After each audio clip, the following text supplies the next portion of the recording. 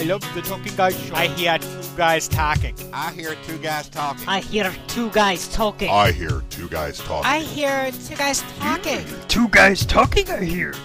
I hear two guys talking.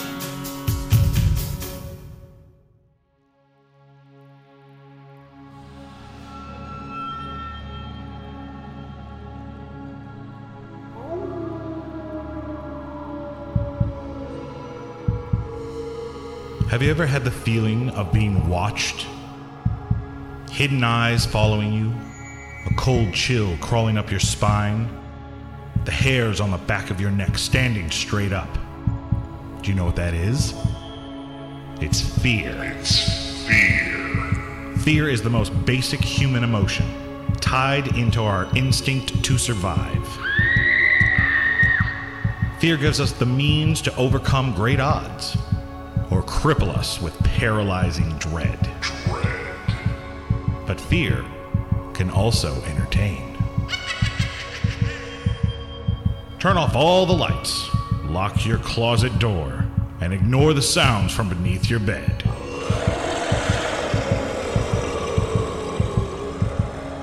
It's time for Two Guys Talking Horror. Welcome, ladies and gentlemen, to Two Guys Talking Horror. This time, Talk about terrifying. Across the table from me today is Jason Contini, my hetero life mate. Say hello to the people, Jason. Hello to the people. Why do you have to be so literal? Well, because if it bothers you, it gives me enjoyment. Ah, I see. Well, then, is that why we've been friends for so long? Because you've bothered me for so long. Today we're going to try something a little bit different. Instead of being very topic-oriented like we usually are here at Two Guys Talking Horror, we're going to be multi-topical. Yes, I'm bringing out the word bank. The dictionary is open, and I'm trying something a little bit different today. Today we're going to talk about a multitude of topics, ranging from fan films of horror to how we actually like our bacon. Do you like it crispy? Do you like it loose? Do you like it in your mouth, or do you like it on your plate? Also, horror is all over television. We're going to be talking a lot about that. It really is making a comeback, isn't it? It seems like everywhere I turn, every station now has something horror-related, which I love. I absolutely love. Problem is, I'm worried about that oversaturation point. We're also going to be doing a mini movie review later. That's right. It's going to be a Cut the Crap movie review. Cut the Crap movie review is where I'm just going to tell you, this is what I think, this is how I feel, and you should either go see the movie or not. Also, very special, I'm extremely excited about this. The Wheel is here. We've got the Wheel of Horror. No, not the Wheel of Fortune. Not the Wheel of Misfortune, the Wheel of Horror. I don't know what it is about that, but every time that you say the Wheel of Horror, you know what that evokes in my head? An image of John Candy in Little Shop of Horrors as he's on the radio and he's going, the Weird! Thank you. So I keep thinking of the Wheel of Horror. Okay. Sorry. Was that a fat joke? What? Or a John Candy joke? Who knows? Who cares? All of that and more coming up on this episode of Two Guys Talking Horror on the Two Guys Talking Podcast Network. Fan films.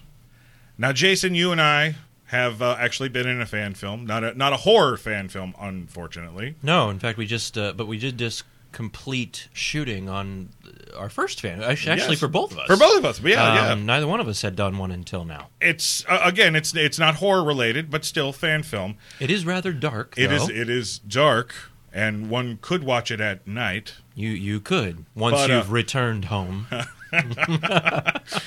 Oh, wow. The great thing about the internet, especially nowadays, is it seems like you could find just about anything. And horror fan films are no exception. Just recently, I came across a Nightmare on Elm Street themed fan film called Don't Fall Asleep, which is basically supposed to be the story of Nancy in between Nightmare 1 and Nightmare 3 Dream Warriors. Oh. Which of the films do you like best, Jason? 1, the original, or 3, Dream Warriors? We're just going between. We're just 1 talking and 3. about 1 and 3. Boy, or what do I think is better? Because those are two different things. And I'll tell me what you like and tell me what's better. Yeah, I'll answer it that way.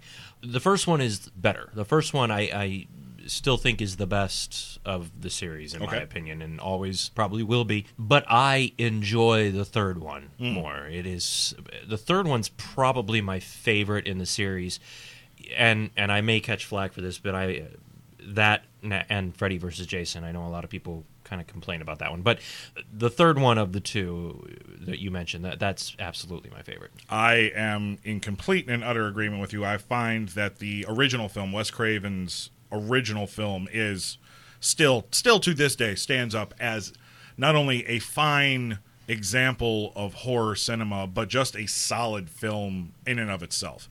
But part 3 is so much fun. Yeah. It's the film where Freddy actually starts talking a little bit more. He started getting that wisecracking personality that made him less scary to a young 10, 11-year-old. And made him more of a, oh, wow, he's the cool killer, all right. But, it didn't go so far as, like, say, 5. No, yeah. There is they a started limit. To play with the humor, but it didn't go quite as far as 5 did. So it still kept the horror. He wasn't a one-liner. He wasn't just a man, or a creature, a monster who generated one-liners. Part 3 was that great balance. They started playing with it, and it worked. He had some great lines in that. And I, too, also love Freddy vs. Jason. To each of their own, but that's a great frickin' film because it was fun. And to be honest, when you're talking about Freddy movies, I would put Freddy vs. Jason right there next to 1 and 3 as the best of the series. But anyway, we're starting to drift just a little bit. Don't fall asleep. One of the things that attracted me to this fan film was the fact that even though totally complete unknown actors are in this, they were actually able to get Heather Langenkamp to narrate as Nancy. That right there, I mean, that's a huge coup for any original fan, especially nowadays where you have... It saddens me that there's a whole generation that only knows the Jackie Earle Haley remake of Nightmare on Elm Street. There's a lot to learn story-wise and filmmaking-wise from the original franchise. And to be able to get Nancy herself to narrate. And I watched the fan film. I watched it. It's only about 42 minutes long. I don't really want to get into the whole filmmaking aspect of what the fan film is, but I wanted to talk about it simply because I know, like you, we're big fans of the original. So let me read you the synopsis for the film. When her nightmares become a reality, nothing would be the same again for Nancy Thompson. With her mother and friends dead, and her relationship with her father slowly slipping away, Nancy is alone. As she struggles to regain faith in herself, Nancy must rise to become what the other kids on Elm Street desperately need, a dream warrior. You give me a synopsis like that, and I'm like, oh, yeah, all right. Again, I don't want to get into the filmmaking aspect of it. A little rough. I mean... If need be, I could nitpick at this fan film, but I don't want to. You want to know why? Because it gave me something that I wanted to see. I wanted to know what happened to Nancy in between part 1 and part 3. And it gave me an answer. It wasn't the answer I wanted, but it gave me the answer. And that's the great thing about fan films. Fan films give you the ability to fill in the gaps. Because, let's face it, a lot of times, Hollywood's not listening to the fans. Oh, more often than not, they're not listening. They actually do the exact opposite of what the fans want.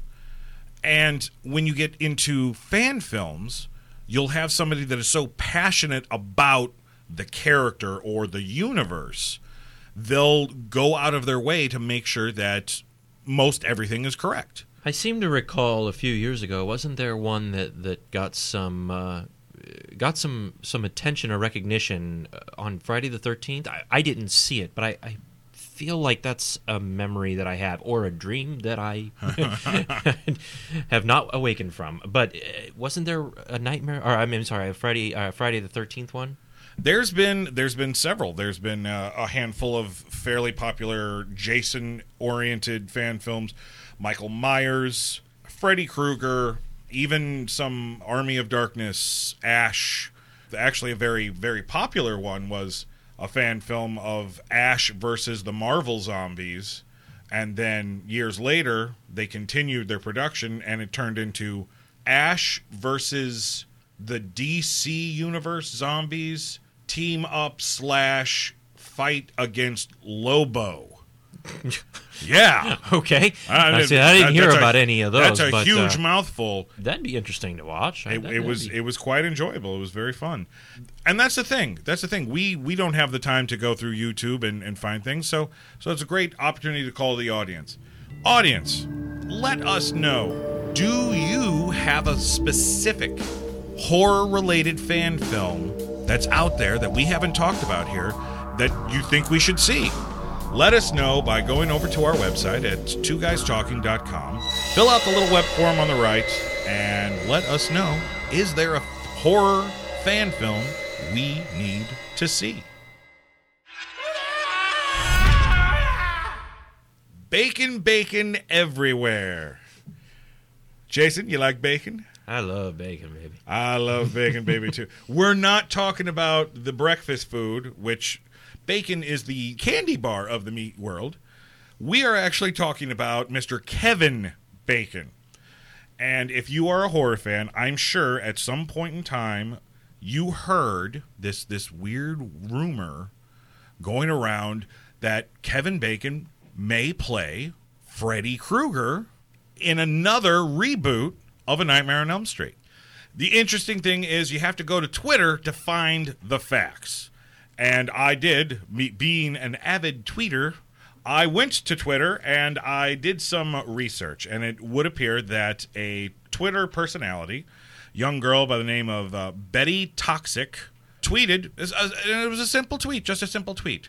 If A Nightmare on Elm Street gets rebooted again, can we please somehow get Kevin Bacon as Freddy? I think he'd be fantastic. Now, did she get a response? That's the great thing about it. Mr. Kevin Bacon. The Bacon evidently pays attention because the Bacon responded in another tweet, and I quote, "I like the way you think, Betty." Very simple. Doesn't say, yes, I'll do it, or, oh, I'll make that project happen now. It's just, I like the way you think, Betty. Now, here's the even more interesting fact about it, and this is what I love about the internet. You drop, even if it's true, if it's not true, it doesn't matter. You drop, it's like a pebble, and you drop it in the river, and the ripples go out. And eventually, a few days later, on a Chicago news station, WGN, Mr. Bacon and his brother were actually having a nice little interview about their music group, the Bacon Brothers, while promoting evidently a show they were going to be doing there in Chicago. One of the reporters asked about the rumor on Twitter about him playing Freddy Krueger, and he says, well, the internet's a wild thing. I don't know if it'll ever happen. I'm not opposed to it happening, but who knows? So this may actually be the opposite of what we were talking about earlier about how Hollywood doesn't listen to fans. Maybe this time Hollywood should listen to fans because, personally speaking, I think Kevin Bacon would make an excellent Freddy Krueger. What do you think? Well, I don't think he would be a bad Freddy Krueger by any means. I think he'd be great, but I don't think it's as easy as that. When they first announced remaking Nightmare on Elm Street, what was that, 4 or 5 years ago, something to that effect? And they announced that Jackie Earle Haley would be playing Freddy Krueger, and I thought, well, if you're gonna do it, that's the guy to get because that's a brilliant casting choice. Now, do you say that because of his performance as Rorschach in The Watchmen? Or is there something about Jackie Earle Haley that you know that I don't know? Oh, no, I can just see that undercurrent of of demented horror laying in almost everything he does. Even when he's, on the side of right in a film, there's still that kind of creepiness to him. He just has that kind of delivery. But he also has a great look, which, of course, they accentuated for Watchmen. And you can easily picture that all burnt. So I thought, well, he's ideal. He'll be great for it. Plus, he's not a very tall guy. And I've always kind of thought that Freddy should be one of the shorter monsters because it's a little more terrifying that way, to me anyway. So, I thought, well, sure, they've got the right materials and they got all the right pieces in the right places, and yet the movie still fell flat. Now, I didn't hate the movie anywhere near as much as you did. I finished watching it, the remake, and just kind of thought, well, so that happened. I didn't hate it, I didn't love it, but obviously Jackie Earle Haley was not the problem with the film. The film had many other problems. The directing was the problem. The writing was the problem. The basic overall idea and concept behind this relaunch was the problem. So, yeah, sure, great, fine. Cast Kevin Bacon. I think Kevin Bacon, like Jackie Earle Haley, could make a great Freddy Krueger. It doesn't mean anything if they hire some hack who's never written a screenplay before to crap out a 90-page treatment and then shoot that. I mean, it all starts with the script. That is very true, very true. I don't care who you've got. George Clooney once said that it's very easy to make a bad movie out of a good script, but it is impossible to make a good movie out of a bad script. Right. I don't care who the actors are that you've got in a remake of Freddy or of Nightmare on Elm Street. If the script's not there, who cares? True. Now, for me, where that remake was concerned, I do agree Jackie Earle Haley was not the problem. Again, it was the execution of the film.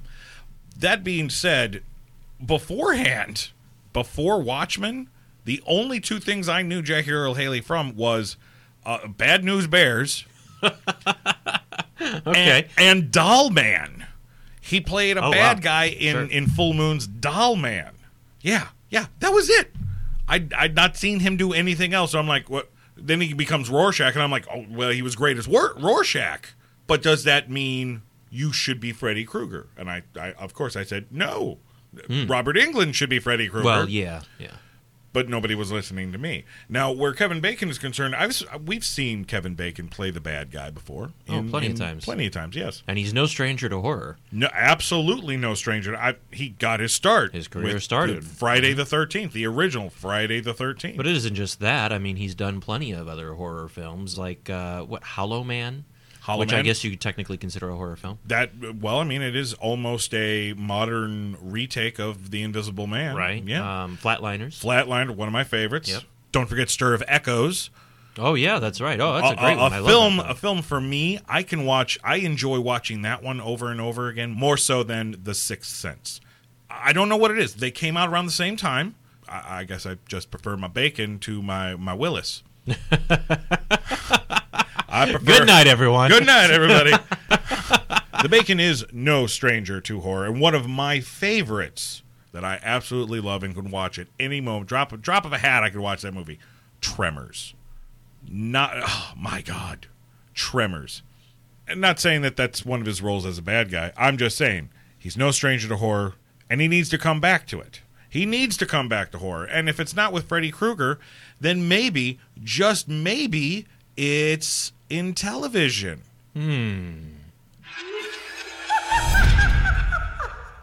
Horror movies adapted for television. It's been happening. It's going to continue to happen. A handful that I know that are going on right now. We've got Bates Motel, a prequel / retelling of young Norman Bates and the events of what happened before the original Psycho. Now, there's just too much television for anyone to keep up with everything. So I have not seen Bates Motel. Have you seen it? I have not seen Bates Motel either. No, I have not. You've got the Bates Motel. Hannibal was evidently a fairly popular show until it was canceled. Yeah, I didn't understand that. I thought the ratings were supposed to be pretty good. But well, I guess yet not. Another show that was a prequel all about how Hannibal Lecter was helping the FBI before the events of the original book Red Dragon. And there's two different films based off of that book. There's the original one that was called Manhunter that came out first, where you had Brian Cox actually playing the role of Hannibal Lecter. But then, of course, Silence of the Lamb gets made, and Anthony Hopkins, he just puts on this great show, and of course they Well, Manhunter and called it Red Dragon. You win 5 Oscars for a horror film, you're gonna Well, yeah, of course. Bottom line, it's not going to stop. It's actually going to escalate. The reason why I'm kind of sort of excited about this is because the fact that we may be getting more of La Bacon on our platter, on our breakfast platter. Because as of right now, Tremors, the TV series, not Tremors, the TV series that was on the Sci-Fi Channel about a decade ago, not that one, a brand new show, evidently being developed through Amazon. Now, I've watched a handful of shows on it. I've got that Amazon Prime. You got that Amazon Prime yet? We do not. Okay. I've got the Amazon Prime. I absolutely love it. Basically, I live my life through Amazon Prime, Hulu, and Netflix. Those are the 3 streaming options that I have. I don't even bother with cable television. I pulled the cord a long time ago, and I'm not ashamed to say never going back. Ever. Never going back.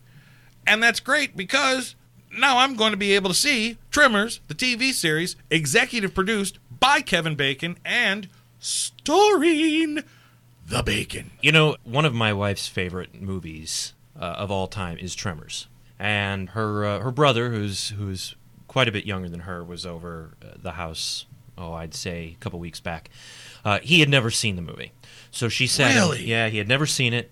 And there's a number of classic films like that. Well, he's 21, so there's a number of things that he hasn't.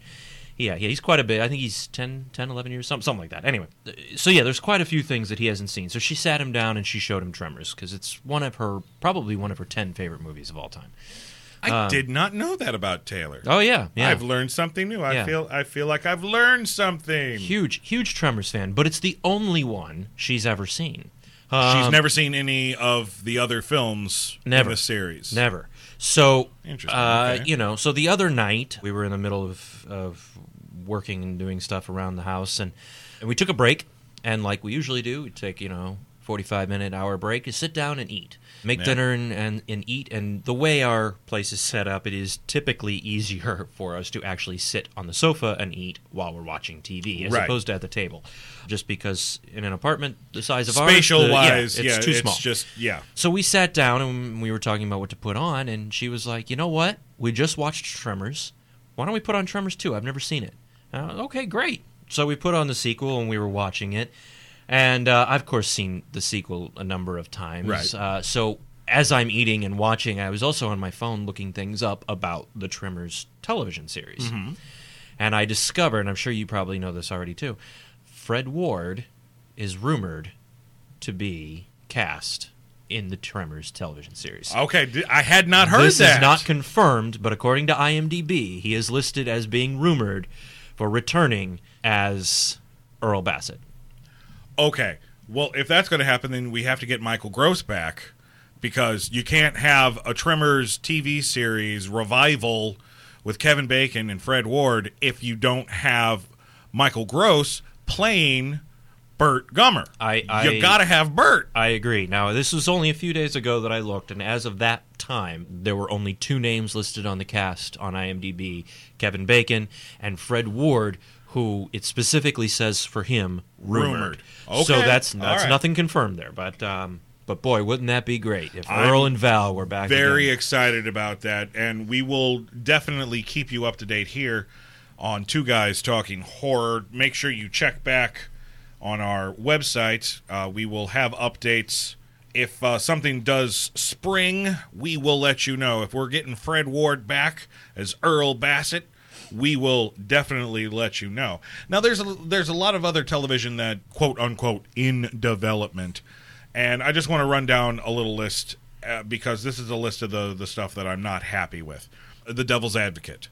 The Devil's Advocate has been in development hell for the last 2 or 3 years. Also did not know about that. Great film. I don't see how you drag that out into a television series. Yeah, I don't get that either. I mean, after season 1, when you realize that the devil's your dad and you fight him and you turn your back on him, where do you go after that? Right. I'm not very interested in that. Now, unfortunately, here is one that is in development, and it looks like it's actually gaining some tread. The Mist.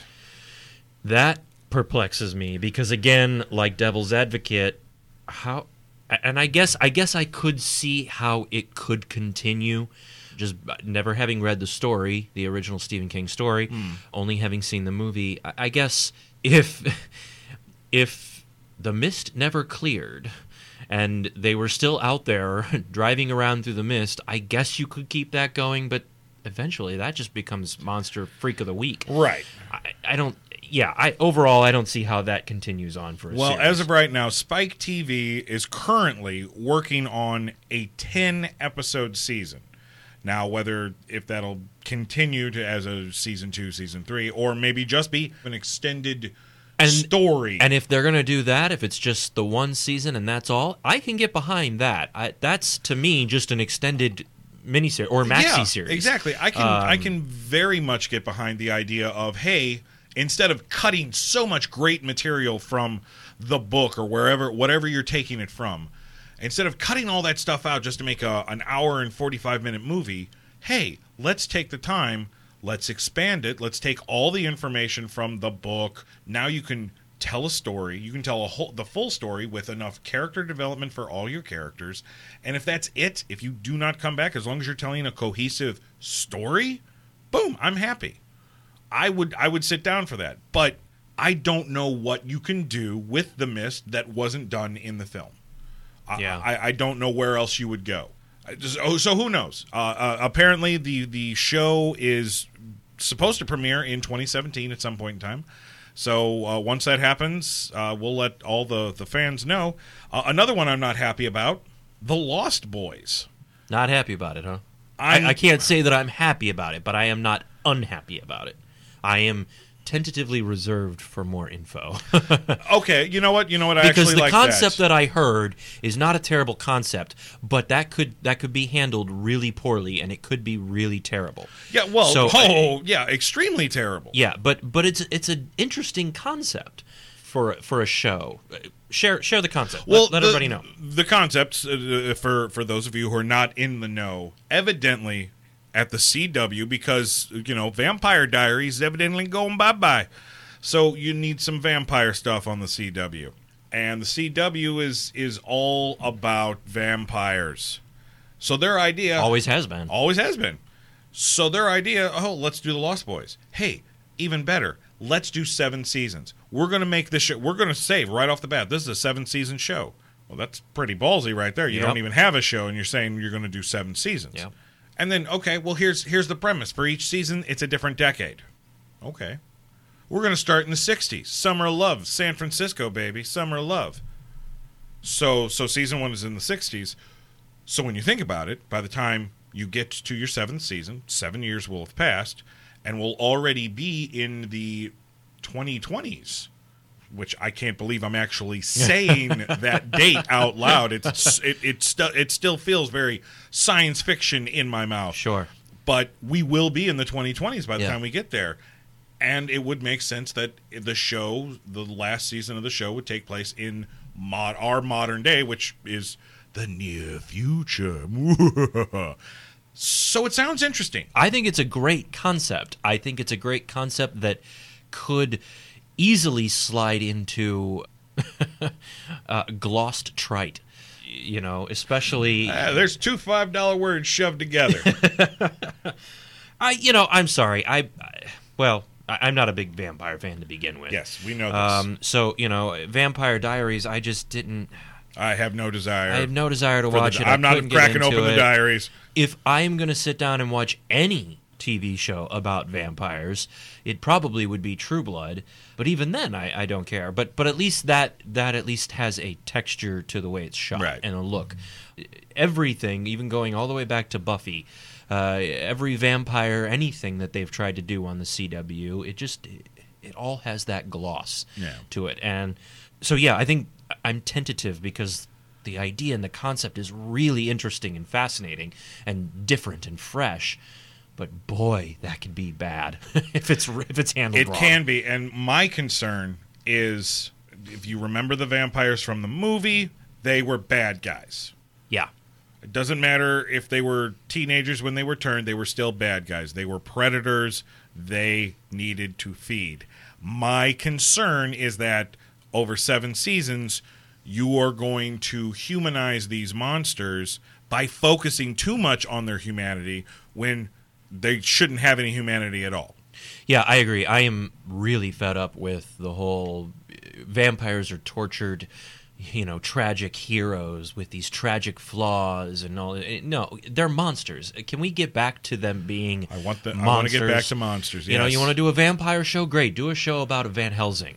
Hell, set it at the turn of the century. There's a show for you. You get that gothic landscape, set it in England, turn of the century, do a show about vampires, and your main character is Van Helsing. That's way more interesting to me than a bunch of whiny, oh my God, I can't go out during the daylight. Love me. Like that. Sparkle, sparkle. Oh, I can't stand that crap. Well, who knows? Maybe somebody in some sort of seat of authority will hear this podcast and like your idea, and maybe in a few years we'll see Van Helsing the series. Hey, if that happens, I am available for television series. You kind of look like a young Van Helsing. Sure, I'll go I with would that. go with that. I'll sign the contract. Now here's a show that's getting ready to start. It is going to air shortly. The Exorcist. And I just want to let that out there, right? That just The Exorcist. I think the thing that needs to be let out there to just sit is not just The Exorcist on television, The Exorcist on network television. Network television on Fox, not FX, not FXX, on Fox. Yeah. I have to say, there are a couple of moments in the trailers that I've seen that are kind of creepy. And half of the shots that I see in the trailers look like they are in the style of the original film. The lighting is very reminiscent. The camera work is very reminiscent. The other half looks like television show, which, of course, it's going to. Because it's a television show. Because it's a television show. But it doesn't look like it's really anything like The Exorcist whatsoever. Again, it looks like they're cashing in on a name. Now, it's a cash-in that I don't know that I'll watch it, but I'm certainly going to watch the first one. Yes, I will definitely give the first episode a watch because, as I've said several times on this podcast, The Exorcist, by far, is the scariest damn movie I have ever seen and the scariest damn book I have ever read. And those two are reserved for once a year. Every October, I will watch The Exorcist and I will read The Exorcist. I don't know how well it's going to transfer to television. All I know is that I'm glad to see Gina Davis working again. Yeah, always fun to see her. Especially always great to see Gina Davis in back. a horror-esque project. Yes, because one of her earlier roles, and it's only in the horror genre simply because it pokes fun of the horror genre. But I remember the first time I ever saw Gina Davis was in a film called Transylvania 6-5000. Mm-hmm. And she was this sexy vampire lady. And I remember because, it's the mid-'80s. Here I am. I'm a prepubescent boy, and there's a lot of cleavage right there. And I think that started What's changed? Absolutely nothing. That started my love affair of Gina Davis. She's not showing any cleavage in Exorcist, so, there's that, sadly. But, again, I will give it a try, but my expectations are not high. No, at all. No, mine aren't either. But yes, like you, I will certainly watch the first episode. Speaking of expectations, I will tell you one thing about high expectations. I have high expectations for this last TV show that is based off of a movie series. My expectations were pretty high, too. You and I just got finished watching the first season. Thank you, DVD Blu-rays. Season 2 about to start up again. Ash versus The Evil Dead on Starz. So, did it meet your expectations? It's... Because we really haven't, up until this moment, sitting here, recording this episode, you and I really have not had a chance to talk about it. We haven't had a chance to talk about it. We've mentioned it. We've kind of sort of said things, but we've never really talked about it. And again, I don't want to spend too much time talking about it because that's a podcast of another color. But I will tell you this. It exceeded my expectations. I was hoping for just gore and some fart jokes, and I got gold. I was given something I didn't know I needed. It was like I don't have a child, but I can imagine it's that feeling that a father or a mother would get holding their newborn child. It's like, I didn't really realize that I wanted you in my life, but I realized that I need you in my life. I need Bruce Campbell playing this character. I need Sam Raimi producing and directing and further creating his universe. This was everything I could have hoped for as a sequel, as a continuation of those original movies. And I have a feeling that season 2 is just going to be even more. It's twins. I'm going to get twins now. It's going to be 2 little children with dead eyes and chainsaw hands, and they're going to look up to me. I'm going, I didn't know that I need you, but I want you so bad.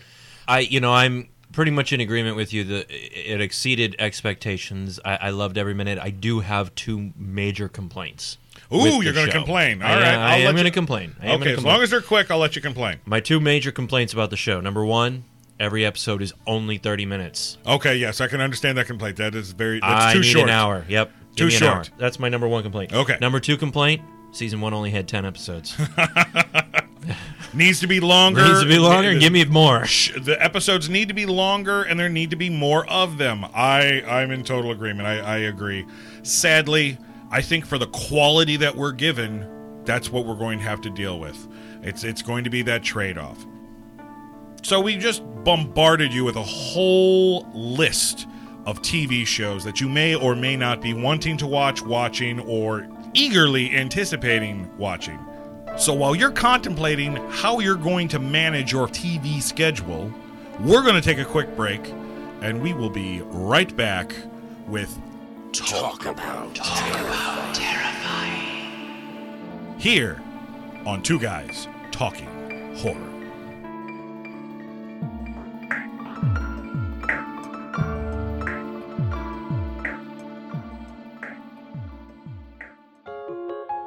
Thought about a career in voiceover? Need a great, cost-effective on-hold message for your organization or business? Don't know where to start? Check out The Voice Farm, your one-stop shop for voiceover needs. Check it out now by accessing The Voice Farm at voicefarmers.com and see what difference can be made with a company that is truly outside the box. From the Voice Box. voicefarmers.com. That's voicefarmers.com. The Feedback Gauntlet. What podcast will offer you $100 cash to tell people what you think? There isn't another one out there. And it's time for you to tell us what you think right now. Check out twoguystalking.com/gauntlet to jump into the Two Guys Talking Feedback Gauntlet. We're looking for feedback about any program we have on the Two Guys Talking Podcast Network.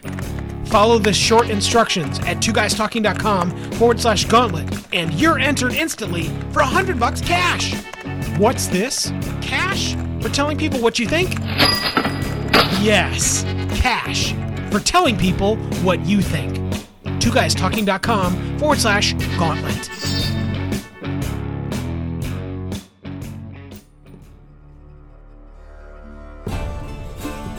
Don't miss the review of HBO's True Blood during the Fang Banger podcast from Two Guys Talking. Great entertainment with real bite. Check it all out at fangbangerpodcast.com.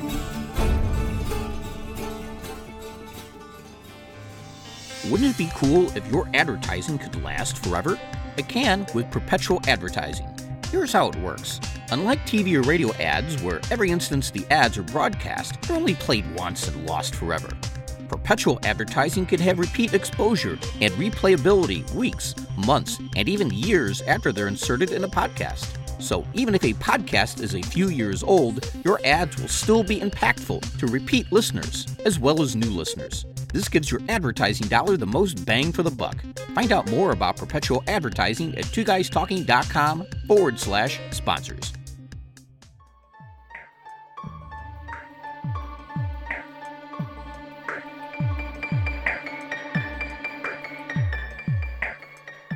Welcome back, everybody, to Talk About on Two Guys Talking Horror. What we're going to do now, folks, is we're going to try something a little bit new. I have noticed one thing we have not really talked about in the handful of podcasts that we've put out so far, Jason, is we really haven't really talked about hard-hitting movie reviews. I don't look at myself as a critic. I look at myself as an appreciator. I love film, even bad film. But I don't like being treated stupid. And one of the problems that I have with critics today, and I'm not saying that we need to live in a world without movie critics and things like that, far from it. I just think certain critics like to hear the sound of their own voice or the reading of their own words. Some critics are just a little bit too full of themselves. Me, I like to keep it nice and neat. There's 3 things that I always look at when I'm telling somebody about a movie: the acting, the story, and the execution of it all. You know, the filmmaking aspect. You know, was it shot well? Was it lit well? Could you hear the actors? Things like that. So I have decided here on Talk About Terrifying. We're going to start doing Cut the Crap movie reviews.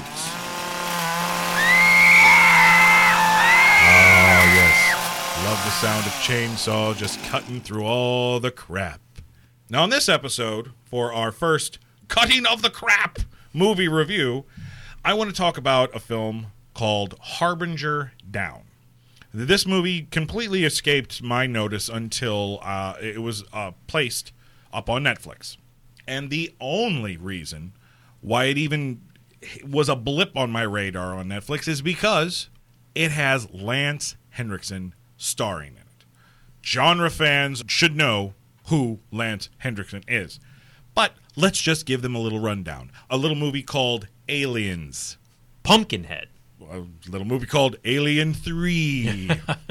The Chris Carter television show, Millennium. The spin-off for the connection to the X-Files. Yeah. Yes, let us not forget he also was in the original Terminator film. Oh, that's right. I forgot about that. Lance Henriksen and Bill Paxton are the only 2 actors alive that have ever been killed by an alien, a predator, and a Terminator. Oh, interesting. That's true. I guess that's wow. It's a very selective group right there. Lance Henriksen, he gets around. He's always enjoyable. He's got that voice, that look. It doesn't matter how bad or how good the movie is. If he's in it, I'm going to at least give it a try. I actually met him. Did you? Once. Yeah, I met him. I was living in L.A. This was, maybe 6-7 years ago, something to that effect.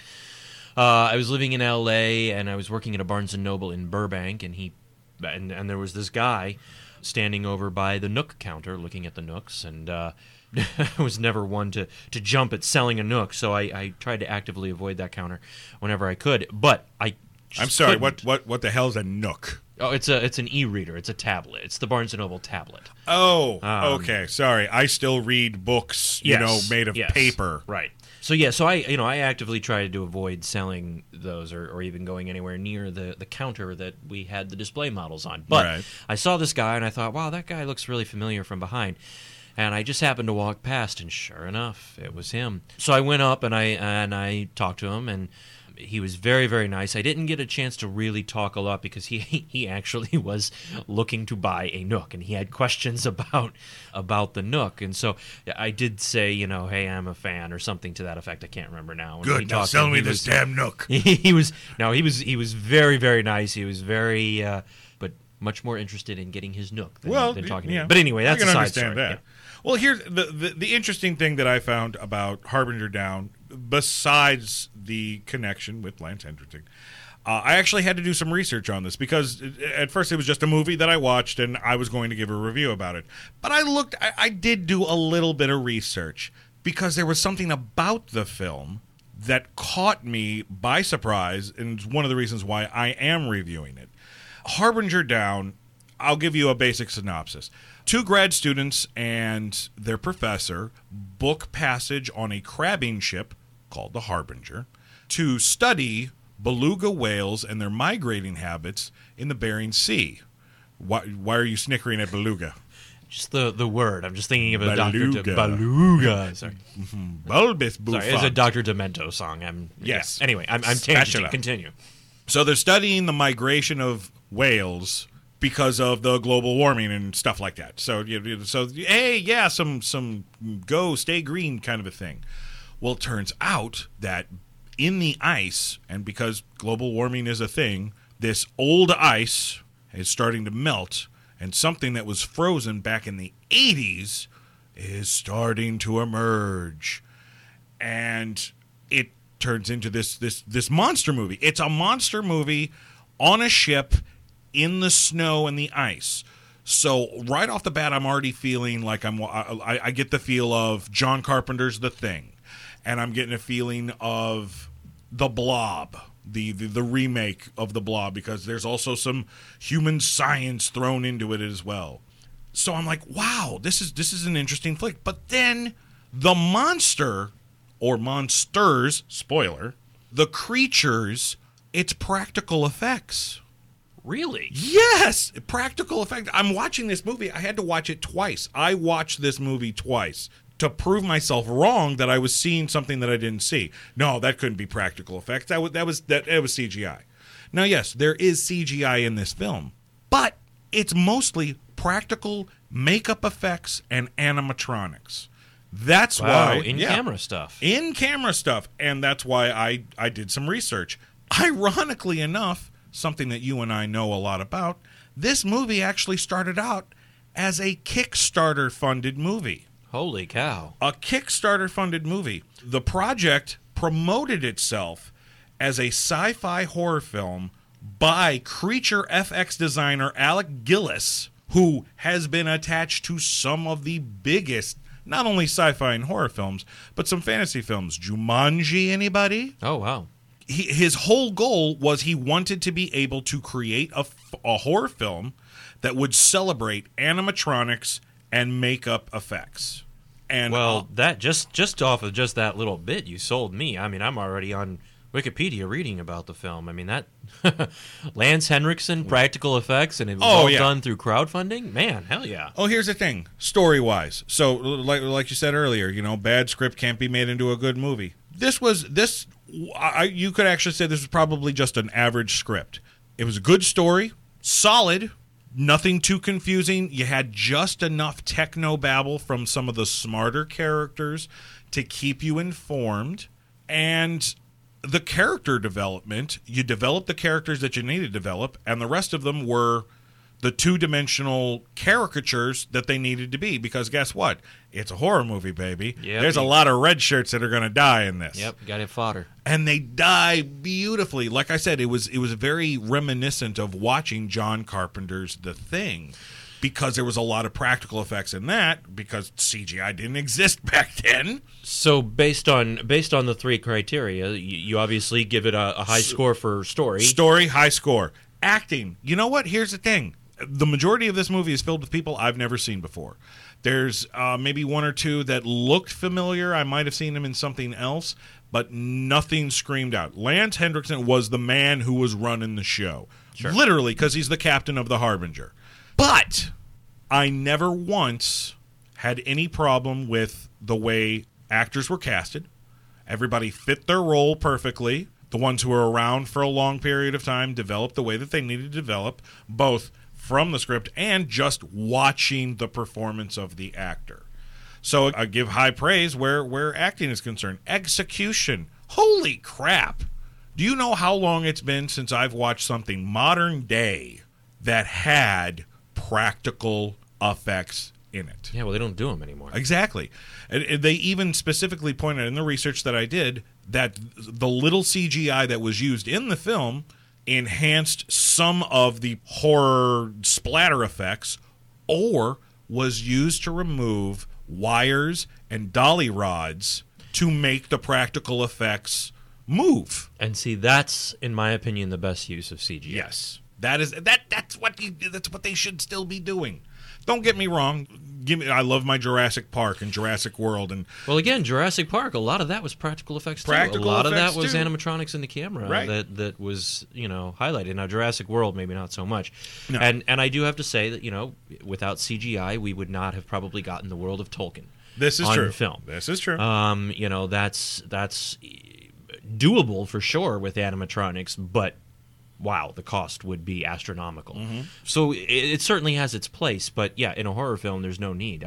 Practical effects are the way to go, and unfortunately, nobody does it. So yeah, you've sold me on it. I definitely want to see it. Execution for this movie, not counting the fact that it had practical effects, you feel the isolation. You feel like you're on a ship out in the middle of nowhere, stranded.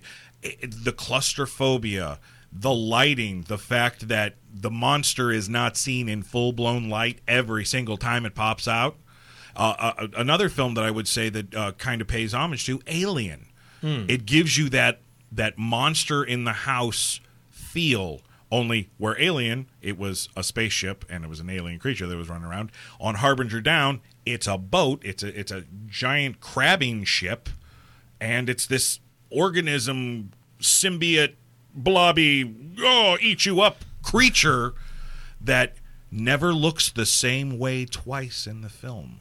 Oh, that's interesting. So execution-wise, boom. Also, you got 3 stars from me. This is a must-watch film. That's what I was going to say. What are we doing? You doing a thumbs up, thumbs down? You doing a 5-star rating? You doing a 5 pumpkin rating? What is this? Like I said, I've got 3 criteria, so it's going to be a 3 crabbing ships up, ladies and gentlemen.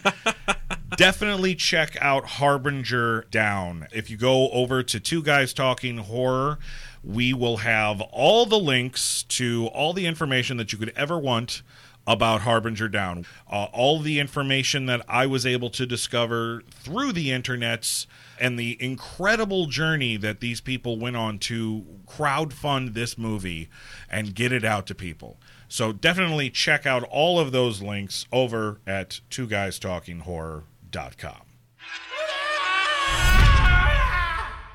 Okay, now this is the special time of the program.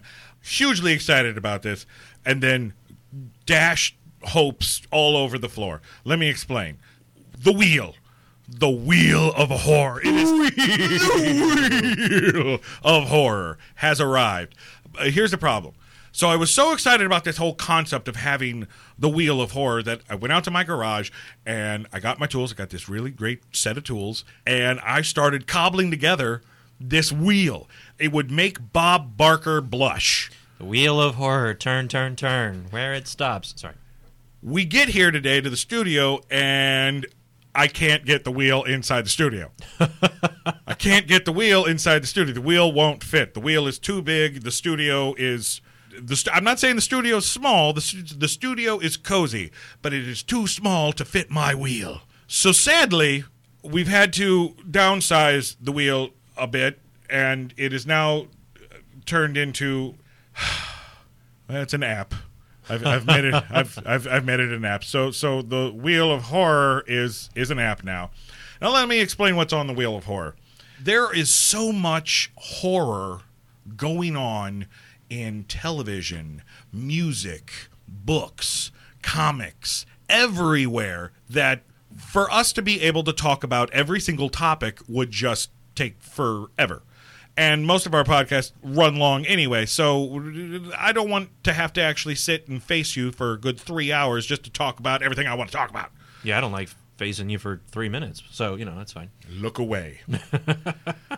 So here on the Wheel of Horror, we have 4, count them, 1, 2, 3, 4 slots.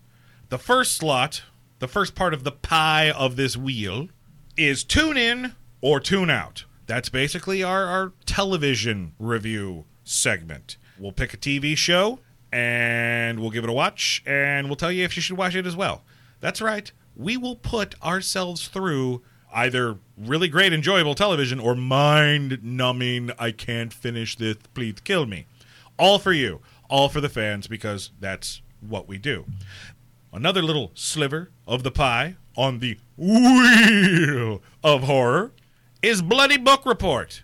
Yes, that's right. There are these things that are called books, folks.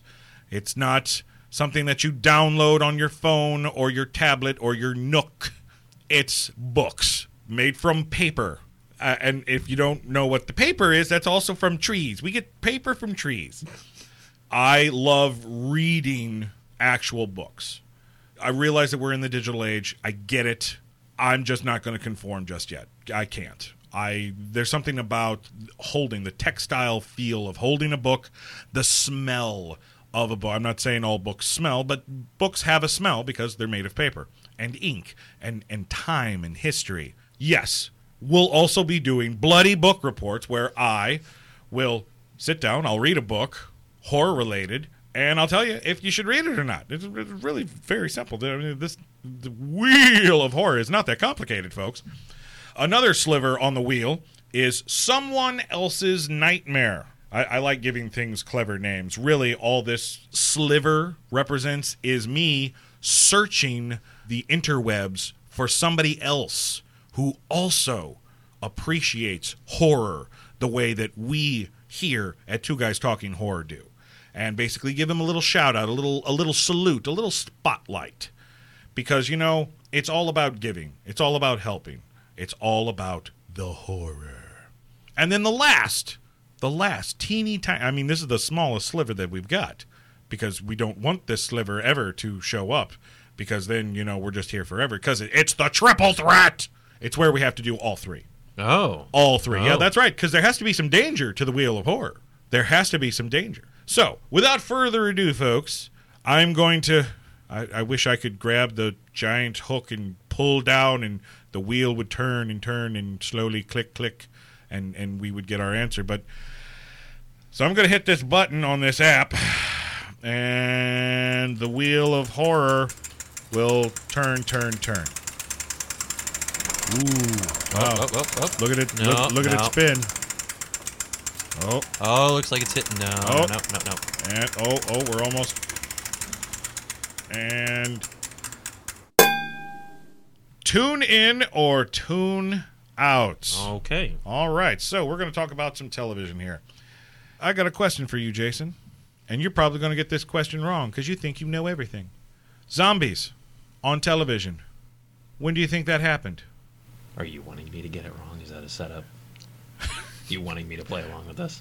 Yeah. Okay. Could you please? Yes. Sure. Okay. Will.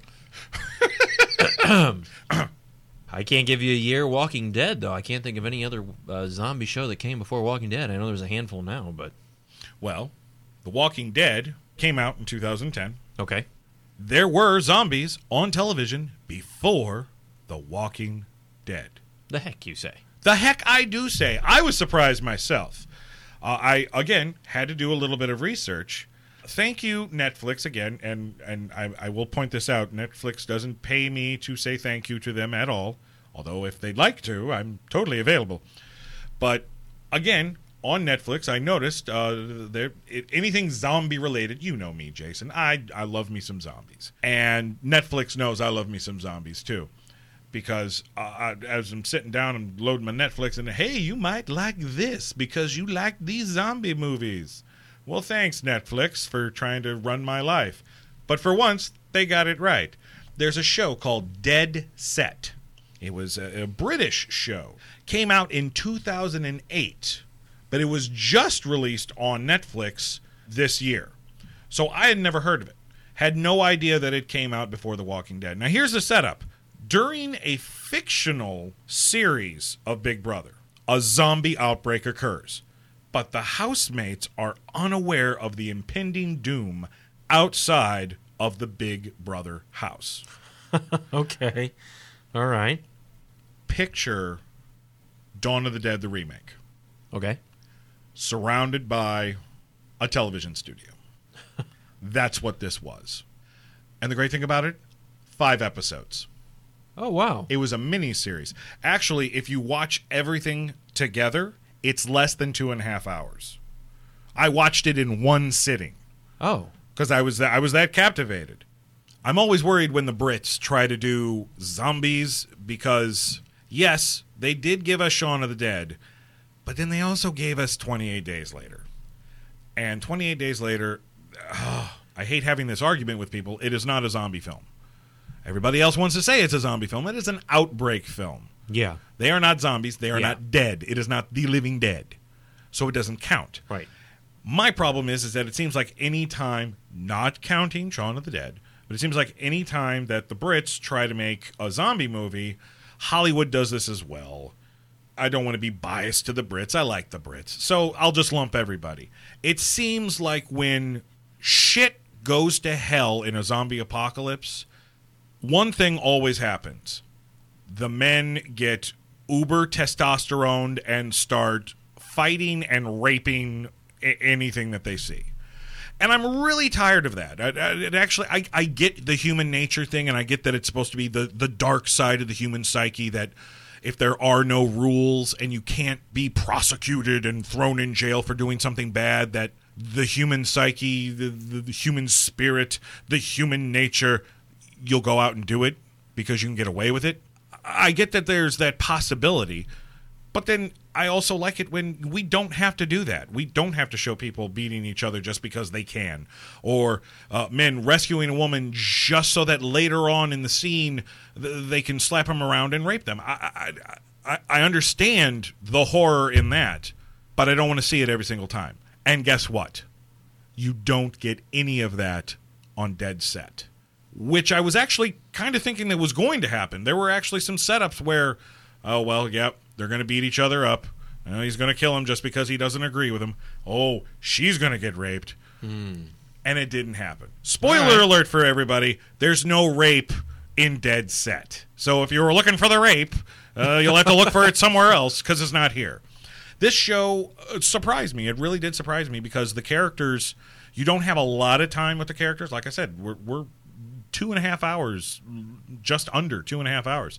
But again, the characters that you want developed get developed, and the characters that don't need to be developed are okay because, eventually they're probably going to get eaten.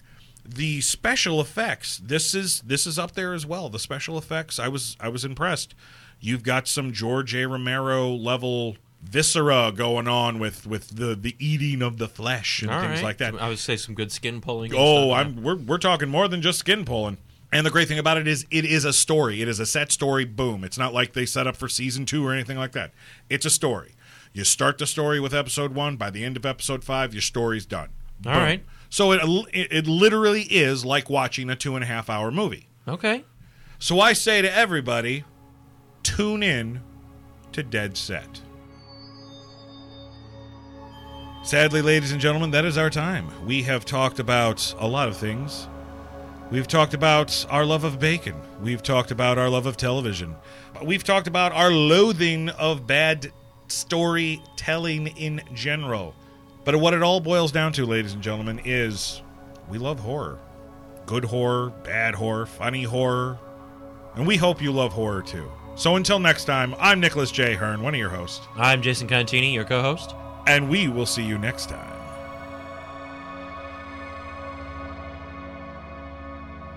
Congratulations. You've survived this episode of Two Guys Talking Horror. We hope you were entertained and informed by our program. Take what you have learned and pass it on to your family and friends. It may just save their lives someday. Have questions? Comments? Suggestions for a future episode? Visit our website at twoguystalkinghorror.com. Click anywhere on the right-hand side and fill out our short web form. It's the easiest way to interact with the hosts. Beware of monsters, creatures, and all things that go bump in the night. And keep telling yourself, it's only a podcast. It's only a podcast. It's only a podcast. It's only a podcast. It's only a podcast. It's only a podcast.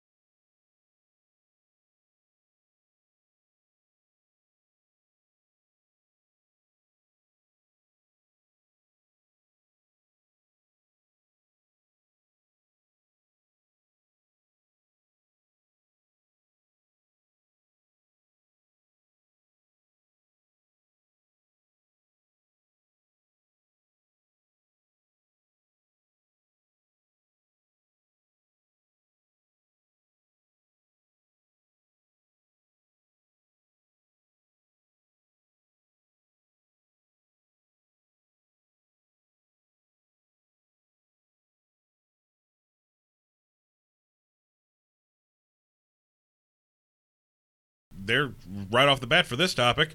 Call to the audience. Audience, should Jason and I give Bates Motel a try? Is there something about it that just screams you gotta watch it? Should we stay away? Do you think it's a boring show? Let us know. We haven't seen it. We will totally take all of your opinions. And we will digest them, and then we will move the bowels. They will move through the bowels, and then we will crap your opinions out and decide whether or not I was on a poo thing there, and I couldn't stop. Once you start, you can't stop. So yeah, let us know. Go over to. You don't want to prairie dog that. Huh? Don't want to prairie dog that at all. No, the mud butt. Anyway. Head on over to where did this show go? It went to the bathroom is where it went. Went to the water closet. Head on over to twoguystalkinghorror.com and fill out the little web form right there on the right-hand side. And let us know, should Jason and I give Bates Motel a try? Or is it crap?